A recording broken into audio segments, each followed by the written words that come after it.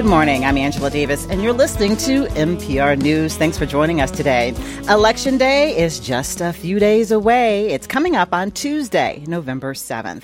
And this year, Minnesota is among the latest states to expand voting access to people who've served time in prison for felonies. In February, the state legislature passed what they call the Restore the Vote bill. A new law took effect on June 1st. Here's what's changed. For years, state law prohibited anyone convicted of a felony from voting until they served out their full sentence, even if they had been released from prison. The new law restores the voting rights of Minnesotans who are no longer incarcerated, but are serving out the final months or years of their sentence through probation or supervised release. Now they can register and vote immediately upon release from prison. About 55,000 Minnesotans are affected. Now, over the last few years, we've seen few months, we've seen a statewide effort to get these newly eligible voters registered so they can cast their ballots on Tuesday. This hour, we're going to talk about all of that. We're going to talk about restored voting rights in more detail. It is the latest in a series of conversations we've been having about the upcoming elections. 2 weeks ago on this program, we looked at school board races and why they've become so contentious. Last week, we talked about city council seats and the power of the people who hold those positions in local government. And if you missed those conversations, you can still listen to them on the podcast. Just search for NPR News with Angela Davis. Now, in a few minutes, you will hear from a state legislator who authored the Restore the Vote bill and a Minnesota man who served time in prison for a felony and after his release started an organization that helps formerly incarcerated people re-enter their communities. We'll also take your phone calls. But first, to get us started, I have NPR politics editor Brian Bax with me in the studio. Good morning, Brian. Hey, Angela. Hi. So, Brian, you have been following this issue, reported on it for us. Let's go back to February when the Restore the Vote bill passed. Explain to us again what the law does and who it affects. Yeah, this is an issue that's been bouncing around at the state capitol for more than a decade. And in February, the legislature finally got it over the hill. And what it does, as you explained, is anybody who has a felony conviction will automatically be restored to the ability to vote upon leaving incarceration, or even if they never went to prison but were on probation or some other measure related to their sentence. In the past, you had to have all of that taken care of before you could vote again. And so the estimates are that there's about 55,000 people. We don't know for sure because there could be others who might have federal sentences, and those people might have also been implicated by this. So there's a lot of folks who might be able to vote, but the question is whether they will vote. So in the past, it's possible to be on probation or supervised release for many years. And so these were the folks who could not vote prior to this new law. That's right. Minnesota had some of the longest probation periods around. And so there were people who would come up to the Capitol and said they had a drug conviction. They maybe spent several months in a county jail, but they had decades of probation hanging over them, and they were not allowed to vote until they had satisfied that. That all changed when this law passed. And again, a national movement. Other states have made the same move. Sure, there's about 21 states, and that's been a growing number. And there's states that are more Republican-leaning. There are states that are Democratic-leaning. So this hasn't been necessarily a partisan matter. The execution of this has been different in different places. Some places have required payment of fines or other levels of clearance before someone could vote. So the legislature passed this, a very close vote it was. What was the debate like during the legislative session? You were there. What were supporters in both chambers saying? And what were the concerns of those who didn't want the law changed? Yeah, and the debate has evolved over the years. There were a lot of people who were sympathetic to the movement, even if they voted against it, but they said that they wanted perhaps limits on the types of crimes that were covered. So maybe not everybody with a felony, maybe people with violent felonies wouldn't be included, or maybe people with election-related crimes wouldn't have been included. Mm-hmm. But the law was kept pretty much just a blanket. If you had a felony and that you weren't in prison, you could vote. The supporters were saying that folks are part of society. They're paying taxes. They have kids in school, so they should have a say in who serves on their school boards and who serves in their city councils and so forth. And so that was kind of the argument that had been made, that if you want people to feel like they're invited back into society, you've got to give them this major element of being part of society. So even though the law passed, we've seen some legal challenges, including as recently as last week, to this law that is restoring the voting rights. Can you tell us about the latest challenge in Anoka County? Sure. And just before I came on, I checked to see if a judge had ruled, because there was arguments on Monday in a case where a conservative group said that this law was improperly passed. It says that the legislature didn't have the authority to do it. Of course, back in February, the state Supreme Court ruled that it was potentially up to the legislature. The Supreme Court passed on the ability to take care of this on its own and said this is a legislative matter. The case in Anoka County dealt with whether all civil rights would be restored, and that's things like gun ownership and the like. And the state attorney general's office argued that the legislature did, in fact, restore civil rights, because not only can you vote, but you can run for office if you're able to vote. So there are multiple things that come with the ability to vote. Now, over the last few months, as I mentioned, there's been this effort. It's the next step now to get the word out to people affected by this new law and to get them to register to vote so they can exercise the right on Election Day. So how is that going? What have you heard? Yeah, there's been quite the concerted effort, whether it be groups that help get the law passed, whether it be formerly incarcerated people who are working with their peers to get the word out, or even in the case of the Secretary of State going into state prisons to talk to folks who are on the cusp of release, to tell them, once you get out, we're going to give you this voting registration form. Fill it out. That happened? I was in the Stillwater prison with Secretary of State Simon in August, and he sat with a group of about 24 people who were about a few months from getting out, and just basically saying, this is we're giving you this golden opportunity to have a voice in your society. Please take it. And so, Brian, as a journalist who's covered politics in Minnesota for some time, how would you describe the impact of having more people exercise their right to vote, and not just this November, but also next year during the presidential election in 2024? Well, yeah, and that's an important thing you said there, is that this is an off-year election, so that the turnout generally among all types of voters is probably going to be quite low compared to what we'll see next year. And so activists are using this as an opportunity to kind of, as a runway because they want to build habits. A lot of people vote out of habit. Folks who know your polling place, know what the ballot's going to look like. I mean, exactly. And folks who haven't been voting because they were barred from voting might not have those habits. So they're really working to instill that.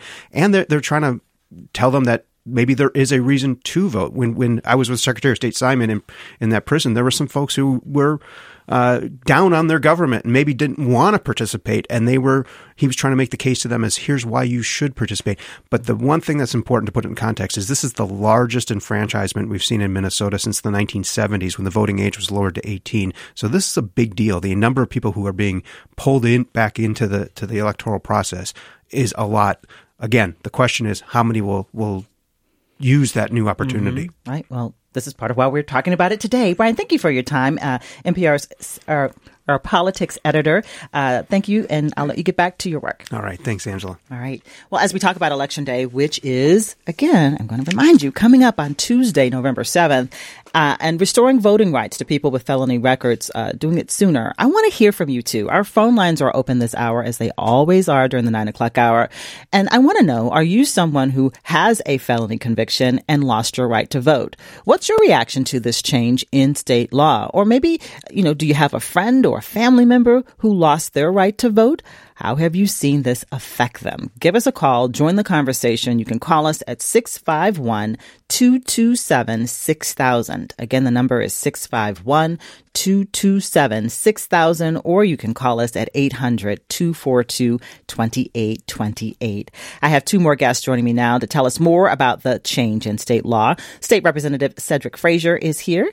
Representative Frazier is a DFLer from New Hope, now in his second term. He is the vice chair of the People of Color and Indigenous Caucus, and he authored the Restore the Vote legislation in the Minnesota House. Good morning, Representative Frazier. Good morning, Angela. Thanks for having me. Thanks for making time for us. And also in the studio with us is Antonio Williams. He is the founder of Tone Up, an organization that helps formerly incarcerated people reintegrate back into their communities. Hi, Antonio. Welcome back to the program. Hi, Angela. Thank you for having me. You were a guest several months ago when we talked about the Minnesota Prison Writing workshop, and you shared how that program helped you when you were incarcerated. So thank you for returning as a guest today. Thank you. So Representative Frazier, let's start with you. We just heard from my colleague, Brian Bass. We heard him describe the new law. You played a key role in getting it passed. Why was this so important to you? I think Brian hit on some important points. For many folks, having the ability to use their voice in our democracy is a vital foundational thing that connects them to the community. For years in this state, we've had individuals that go into our incarceral state. And in the state of Minnesota, most people, over 90%, are coming back into the community at some point. But when they get back into the community, the one thing, the vital thing that connects them to our democracy and to our community is the ability to have your voice heard in your community. And they did not have the ability to elect the folks to represent them, to elect people that they looked at and said, hey, that person represents my values, represents my views, and I want to see them represent me. And they didn't have that right. And in some cases, weren't there people who were sentenced but never actually did time in jail or prison?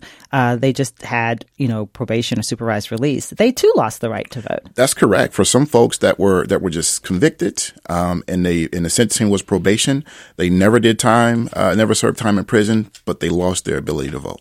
And so as you've interacted with people in communities, people who very much wanted you to represent them and their concerns, what are some of the stories that people told you about what it was like when they could not vote after they were released? Well, oftentimes, and many representatives and electeds that have knocked on doors can tell you the same story. They'll get to a door, they're talking to someone, and that individual will say, well, I'm not going to vote. And oftentimes we're into persuasion mode just to get them out, not knowing what their situation is. And hey, here's why it's important to vote. You get to choose who represents you. You get to be a part of the voice and use your voice in your democracy. And then sheepishly, individual oftentimes will look down, look away and say, I can't vote. And we say, why not? And they say, I can't vote because I'm a felon. And you could see the kind of pain there and the regret there that is in them and expressed in that situation. And oftentimes, and also one of the reasons Brian talked about this in terms of making it just a clear, no strings attached to it, no carve outs, is some individuals that had been convicted felons may have been offered probation and offered parole, and they still believe because they were convicted felon, they did not have the ability to vote. So they were not taking that opportunity to have their voices heard. So it is important, now that the law is passed, to spread the word and let people know. Absolutely. Right. Tell me about the reaction after all of this became official when the bill became law. I remember seeing photos and in the media of it was a celebratory moment. Yeah, it was a celebration. It's been a long time coming. I often tell people I played a small part. I was the anchor leg of a marathon race that was going on probably for about 20 years. It started with now Attorney General Keith Ellison when he was in the State House. He carried this bill.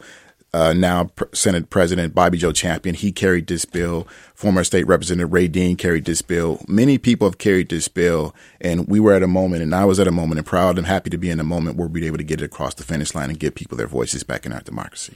And as we also know, there is still a legal challenge. There have been other legal challenges. What do you make of that?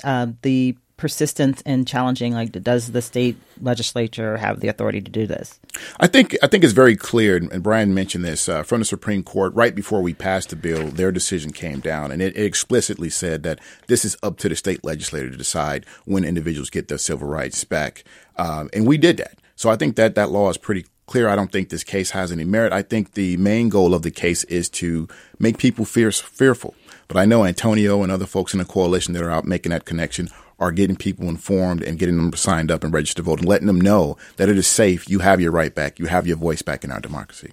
Antonio, let's get to your personal story. You've been out of prison now for about 3 years. Is that right? A little over 3 years. Yeah. After serving nearly 14 years for a felony conviction.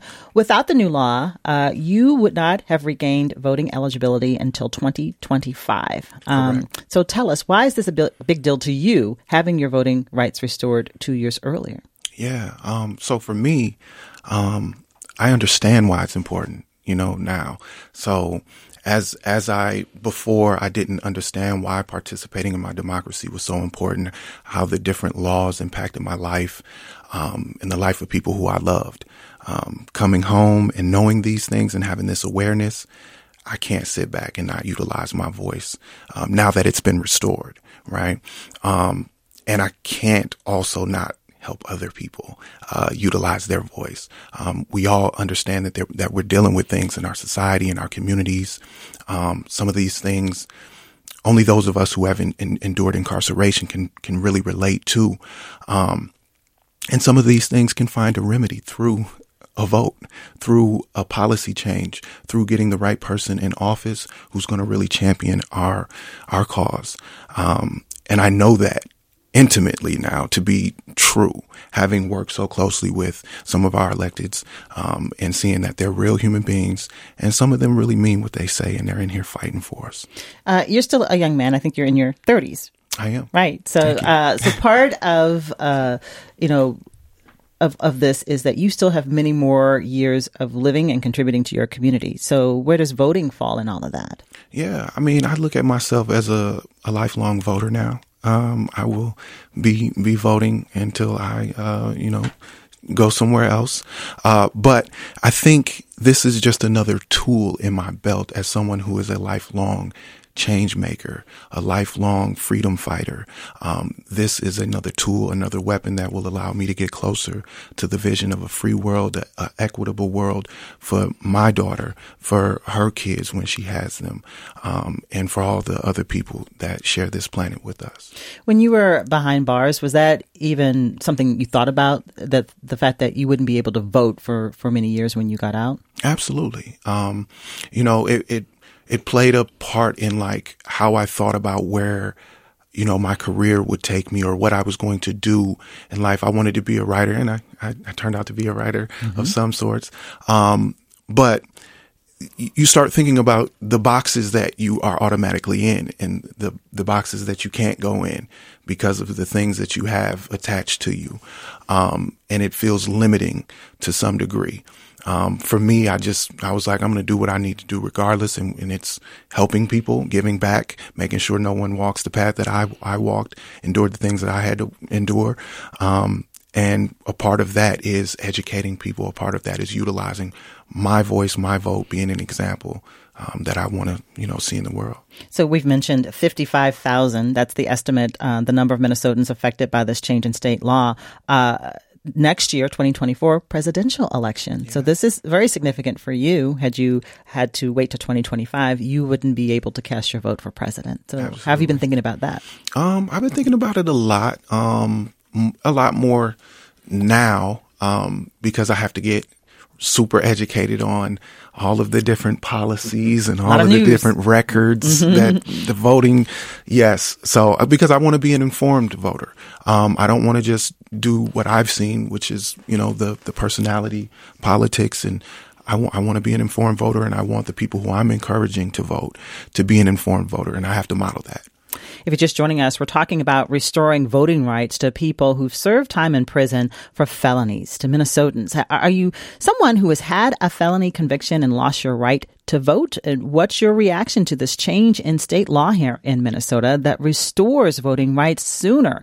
If you have a friend or family member who lost their right to vote, how have you seen this affect them? I want to hear from you. Call us. The number is 651-227-6000, or you can call us at 800-242-2828. My guest in the studio, Representative Cedric Frazier, as well as Antonio Williams, who is someone who will be voting. He had just had his voting rights restored after serving time in prison. Let's go to Elk River and talk with Barbara, who is on the line. And again, the number to call, 651-227-6000 or 800-242-2828. Barbara, go ahead. Thank you for calling in. What do you want to tell us?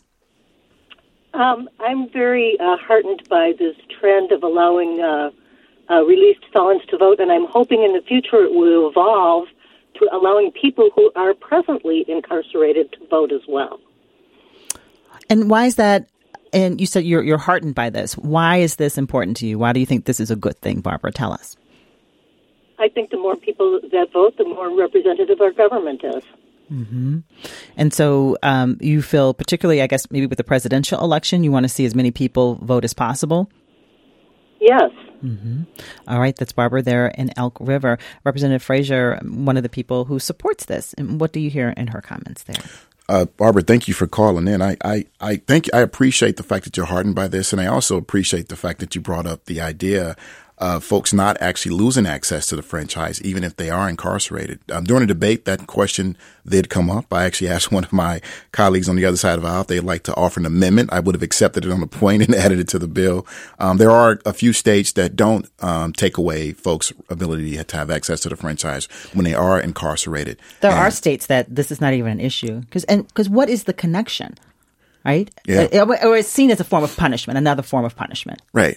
It seems another form of punishment, but what I say is, and I think what Barbara said here is, those folks have a unique perspective that many folks may not have. Right? They can talk about how they're they have a perspective on how they're impacted by our criminal justice system. They can also talk about what's happening within our institutions that are incarcerating them and what needs to be changed there. We had some issues here this past summer with the way the environments are in some of those institutions, and I think it's vitally important that we listen to those voices. I mean, we have representatives and legislators that live and represent districts that have those institutions in place, and I would say many of those representatives don't represent the voices of those individuals that are in those institutions. And what are your thoughts, Antonio? In some states, this isn't even an issue. You can continue to vote, even if you are serving time in prison for a felony. Absolutely. Again, what's the correlation is my thoughts around it. When you're in prison, you're paying taxes still. People don't know that. You're doing all of the things that you would actually do when you're free, as far as financially, your family, as a citizen, right? So why do we lose the right to pick representation? Why does that make sense to use that as a form of punishment, as a means to rehabilitation? Right? It doesn't make sense. So I'm heartened that people are actually tuning in and they're saying, right, it makes sense for our democracy to be truly representative of all the people, and to allow people to have their vote back is to allow our democracy to return to a state of fullness. We're talking about restoring voting rights to Minnesotans with felony convictions. A new state law makes it possible now sooner than later. Give us a call, 651-227-6000 or 800-242-2828 as we talk about this. Representative Frazier, I read something in the research about this. One analysis by the nonprofit Marshall Project, which studies criminal justice trends, found that fewer than 25% of newly eligible voters with felony records actually registered for the following presidential election. This is far lower than registration rates for other voters. So when we look to the past, even though people regained the right to vote, they didn't exercise the right. What do you make of that? I think it's like a muscle, right? And you have to exercise that muscle to get it stronger. And also you have to create this habit and make it a norm that you're participating in democracy in the form of going out to exercise and cast your vote. I think having folks like Antonio out there explaining the importance of being engaged in voting and how it can make an impact and change the way that your life is in your community is very important, because I think there are many people out there who have lost hope in government and lost hope in what the government can do for them. And I'm one that I always say that the government should do good for people and the government can do good for people. And so getting that message out and getting people engaged is an important part. Passing a bill was a hard part, but getting engaged with folks and making sure that 55,000 people that we've got this restored right for, they actually get out there and get engaged and vote. So, Antonio, what goes through your mind when you hear that as we look at years past, even though, when people had their rights restored, they still many of them didn't vote. Yeah. To me, that's indicative of several things, but one of them being like the access. How are we allowing access to our people, returning back to the democracy? What does access look like, right? It looks like we need to address some of the barriers that prevent people from showing up to a polling place, that prevent people to showing up to a political education workshop or space to learn about why voting is important now that you have it back, right? And I think it also shows us that I think the way we're welcoming our people back into this democracy is transactional, and it has been transactional for a very long time. These people have never been talked to by politicians up until the point that they had their vote restored, right? So what we're seeing is people who said, you never cared about me before. Like, this all seems like some type of thing to help you, not me. Right. And so the way, and these are the things that I hear from people on the ground. These are the things that I myself had to wrestle with, being one of those people. Right. And if we are truly, sincerely trying to activate these people, then we must really look at what it means to give them access, real access. You have to address the barriers that they're facing. They don't care about voting right away when they come home. They care about a place to stay. They care about clothes on their back. They care about being a father and a mother again. And they need resources to do that. So I think that's what I hear more than just, oh, they just didn't care about voting. We're going to take another phone call as we talk about restoring voting rights to Minnesotans with felony convictions. In St. Paul, we've got Tina on the line. Good morning, Tina. What did you want to tell us? Yes, good morning. I am a former felon, and I just have to say that this is so critical. I apologize for the background noise.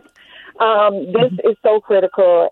I think sometimes we put so much power into the presidential vote, and unfortunately we overlook the power that we have in city council, in county electives, in state government. The power that is obviously visible in the law that was just passed that enabled former felons to vote. And that happened through the state. That didn't happen through the president. And if we don't take the time and the effort and the energy to vote, then we're giving away our power. We're giving away our power and our ability to use our voice.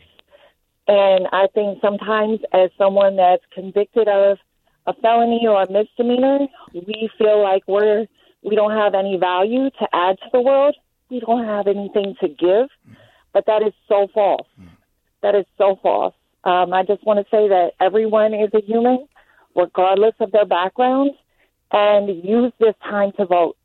Use your power.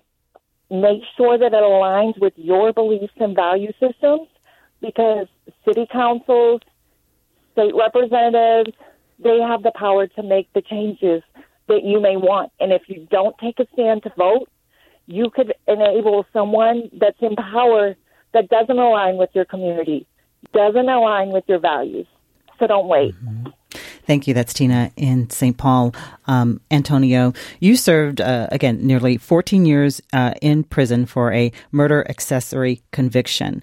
I want to know more about the time that you served and just that mindset. I mean, she talks about feeling as though you have no value and then trying to reclaim your power. And so when you came out, you started a nonprofit called Tone Up. So that helps other people with reentry.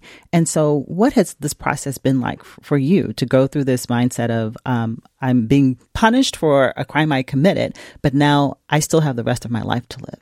Right. No, thank you for that. And I want to thank Tina. I would love to have you on our team. That message was so perfect. But yeah, so my time was difficult. It was difficult because I chose not to accept the stripping of my dignity as a part of my punishment. And so what I did was I got active. I was publishing news articles and stories about things that I experienced, things that I witnessed, corruptions and all of that through the Minnesota Spokesman Recorder. But the things that were on my mind as I was in there, I was thinking about, I just saw George Floyd get brutally murdered on my prison television. I'm dealing with racist COs on a daily. Correctional officers. We're in the middle of a pandemic. And the things going through my head is like, what am I coming home to? What am I getting out to? What is freedom actually going to look like? You know, and it was scary. It was a lot of anxiety, but I also knew that I spent my time building and working and creating, and I had something to offer. And, you know, I came and I jumped right into everything that I wanted to jump into. My soul told me I needed to jump into. I mean, literally my first week out, I got off the bus and walked into a Guns Down, Love Up rally. And like, it's been that from there. And Tone Up was a way for me to express the help that I wanted, the help that I needed, the help that I seen others need. I wanted to create it because I knew there wasn't anyone else coming to create it for us. Let's take a phone call from a listener in Minneapolis. Nicole is on the phone. Hi, Nicole. Thank you for waiting. What do you want to tell us? Hi. Yeah, I just wanted to share my experience with this topic. I was a felon for 11 years, and I didn't feel a sense of, diminishment of my dignity, but what I did feel in that being restricted to vote or take part in politics on that side of it, it felt more of an intentional convenience for the judicial system. Once I, as a standard person, became part of the criminal justice system, I was in it. I was involved in it on a very intimate level, and therefore I was very much turned on to the people and the people that are making decisions that sway policies and laws. And therefore, because of my connection with the system, I had an opinion. And it was very convenient for me to not be able to vote or take part in the debates with the power of my vote, being that I was so intimately connected to it. So I don't think it's a passive, it's a punishment for people who are criminals to not be able to vote. I think it's more an assertive convenience to use that as an excuse to not allow those people to vote because they are more plugged in than your average person that may not have a connection with the judicial system. They're not feeling it in the same way. They're not involved in it. And so I find it interesting to kind of flip the topic a little bit more and ask, who benefits from people who are felons to not allow their vote. And Nicole, are you planning to vote next week? Yes, definitely. Right. I no longer am a felon, and I vote every election. All right. Off sessions, on sessions, I definitely do that. But you're on the concept that who benefits when we don't get to vote? Those people who are criminals, who's benefiting from that? And that's an interesting Thank you, Nicole. Representative Frazier, let's talk about this effort to get people to register and vote. How are state lawmakers getting the word out? Like, what's being done, and how are these, events, what are you doing? Yeah, so as a state lawmaker, what I'm doing, I'm putting out in my weekly updates, monthly updates, informing folks. I'm going out on community events, informing individuals that we've done this and we've given people their rights back to vote. But the real coalition, which Antonio is a part of, it's a broad coalition of folks from around the state that are going out on a weekly, daily basis, having these conversations with individuals, finding individuals that they know of that need to have this information provided to them so they know that they have their right to vote back. And on the Secretary of State side, he's changed everything on the website, so it informs folks that they have the right to vote. And also through the DOC, once individuals are upon their release, they have to be informed that they have this right back to be able to exercise their right to vote. But that's a website, or maybe we're talking about an email or something that comes in the mail. So that's only going to reach a certain number of people. Antonio, what are you doing? Yeah. I think also just to touch on what Nicole was saying, I think what she was saying was those closest to the pain being closest to the solution, being closest to the decision making, right? But so what we're doing is we're out here knocking doors. We're out here calling people. We were able to work with people and get a list that was very targeted. So we're kind of sure on who our people are as we're knocking doors, as we're calling folks.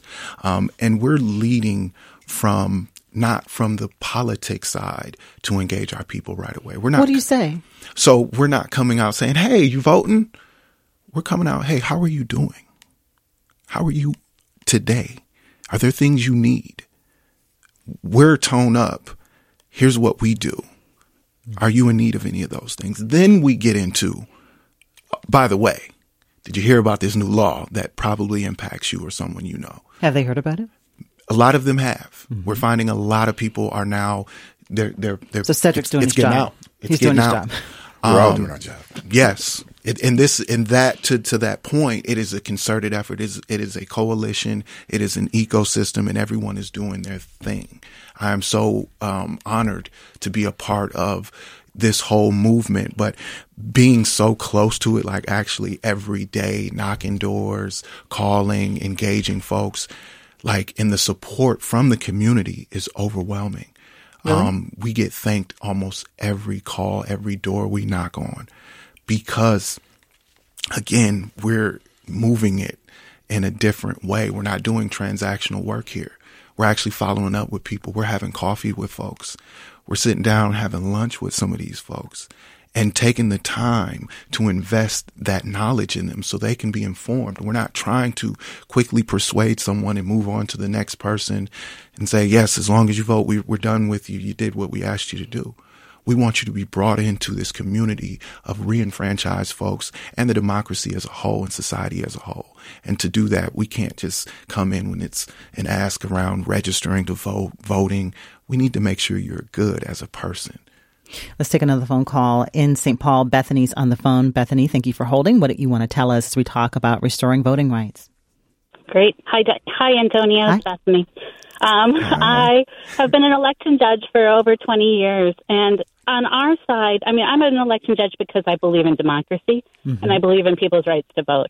And as an election judge, with the restrictions on people who have felonies on their records, it was really hard to be a judge and have some difficult conversations, have people be scrutinized in a different way, have people be uncomfortable coming into a polling place not sure if their rights were restored to vote. And this, I go into Tuesday, and it was really, really empowering at our recent election judge retraining to just know that if that person's in front of you, they can vote, and we don't need to get into the weeds, and we don't need to ask questions, and we don't need to go through any of this process, and we can just open the door to those who are our citizens and eligible to vote and make their voice heard. And I am really, really empowered and excited about this change. So, Bethany, do you think on Tuesday we're going to see many of these 55,000 Minnesotans who are now eligible to vote? Are we going to see them, do you think, at polling places? I hope so, but I also don't need to know. Like, I don't need to know that the person in front of me has a felony on their record or this person. If they're registered to vote, I hope that we just see good participation in our democracy, and I hope that the scrutiny and the ostracizing of people is reduced now so that we get to this point that everyone feels comfortable. I do think it's going to take years. I can talk to Antonio about this more, about what we can do, because if you've been left out of a system, it takes a lot to get welcomed back into that system. Those of us who've been able to vote for years and have never had our voting rights questioned, we don't go into a polling place with any fear or trepidation. We go in with confidence, and I just hope that this change can help empower those 55,000 or whomever to come in and vote. Thank you, Bethany, and thank you for the work that you do at polling places as an election judge. Let's go to Maryland, where we have a listener calling in. This is Robert calling in from College Park, Maryland. Hi, Robert. Hello. Thank you for taking my call. So I'm actually a criminology professor here at the University of Maryland, and I have been studying this issue for quite a bit of time, but I'm also from Minnesota, so that's why I'm listening to NPR. One of the points I wanted to make was, there was a conversation earlier about engagement or actual voter participation. And as I said, I've been surveying people with felony records on the national and state level here for the last couple of years. And one of the things that we found is what political scientists have kind of identified as a distinction between passive engagement versus active participation. And we're finding that people with felony records are no less engaged in terms of paying attention to campaigns, caring about what's going on in the government, having, strong views on policy. The disconnect is between the participation piece. We're actually going out and actively voting. And so I think in terms of, I want to just applaud the work that Mr. Williams is doing and others out there, because it's an opportunity. It's not because people aren't interested. It's because perhaps when all of your experiences with the government are filtered through your experiences with the justice system, you may not want to be actively engaged, right? And that makes a lot of sense. And so for people like Mr. Williams and their organization and others to kind of try to break down that wall, that barrier, I think is pretty valuable. And then just one other quick point I wanted to make about there often is a lot of resistance to these types of reforms, and there has been historically in Minnesota, and it's been largely partisan because there's an assumption, I believe a popular assumption, that the people that we're talking about here are going to be, very disproportionately or overwhelmingly supportive of Democratic candidates or Democratic, causes. And I think that is very much a misconception. The last 15, 20 years in Minnesota in particular, there's been a lot of polarization, rural versus urban and that type of thing. And what we're finding is when we're asking people how they identify politically or in terms of partisanship, who they supported in the last couple of elections, that type of thing, we're not finding this evidence that there's overwhelming support for Democratic candidates. We're actually finding that the things that predict the other things, the demographics, the geography, those things are much stronger predictors.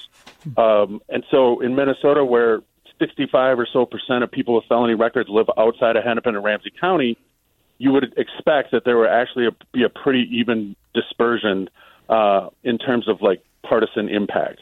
Okay, Robert. So Robert, a native Minnesotan who is a criminology professor now at the University of Maryland in College Park. Thank you, Robert. Says he's doing research on this topic right now. And Antonio, people in prison, do you find that the folks that you spent time with actively following what's going on with politics and following issues very closely? There have been bets and fights over politics inside of prisons forever. Yes, we are conscious, a lot more conscious than the world would like people to believe we are in there. And so, yes, did we pay attention? Absolutely. Absolutely. And Representative Fraser, do you think it is valuable to have people like Robert studying this, researching this, and identifying, fact from fiction and trends that they're seeing? Oh, absolutely. And I just want to add to that point that Antonio said. I absolutely believe that folks, when they're incarcerated, that they're still paying attention to what's happening on the outside. I think the problem often is, and particularly for policymakers, we tend to forget about those folks that are inside. And I often take the time, if I get invited, to go out to the prisons, and I let folks know we haven't forgot about you. And we're trying to make sure we create a smooth runway for you to come back into the community. But I think the work that Robert is doing is vital, because that is what I believe the presumptive idea is, that, well, Democrats only want to push this forward because it's going to help them get more votes. I never thought that. I still don't believe that. Robert was right when he said many of these folks don't live in the metro where you tend to see a bigger concentration of Democratic voters. These folks are all over the state. They have all types of views, all types of perspectives and lived experiences, and I intend them to vote accordingly.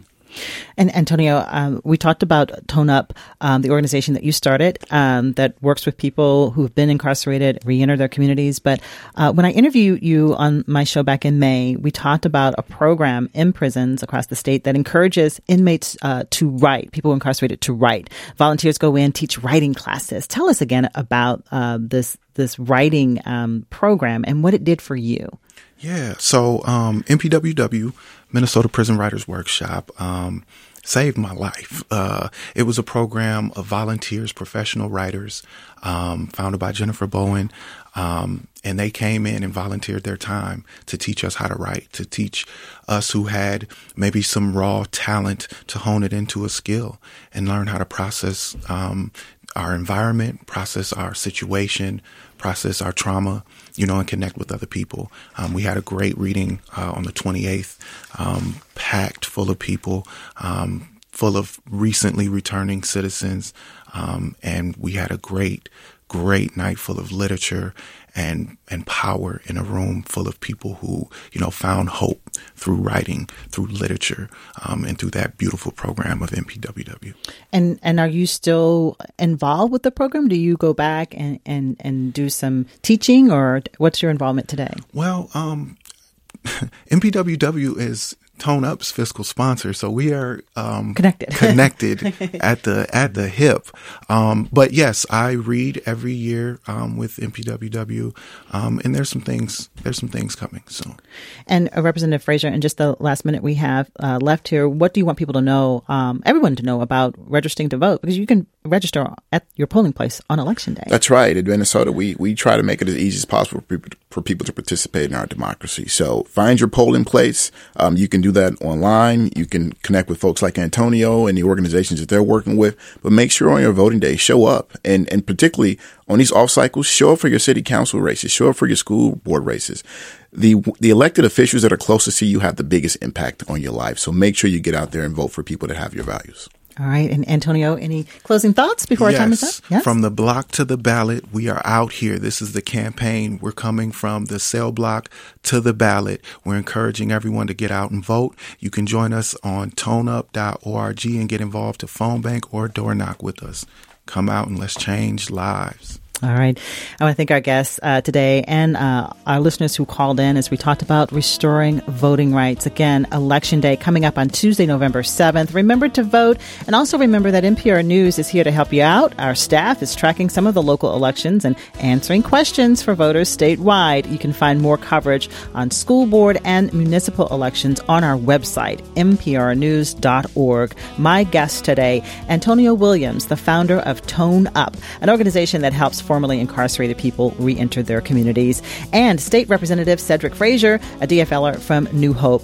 He authored the Restore the Vote legislation in the Minnesota House. And earlier, we heard from NPR's politics editor, Brian Bax. Thanks, everybody. This conversation was produced by Matt Alvarez. We'll talk again soon.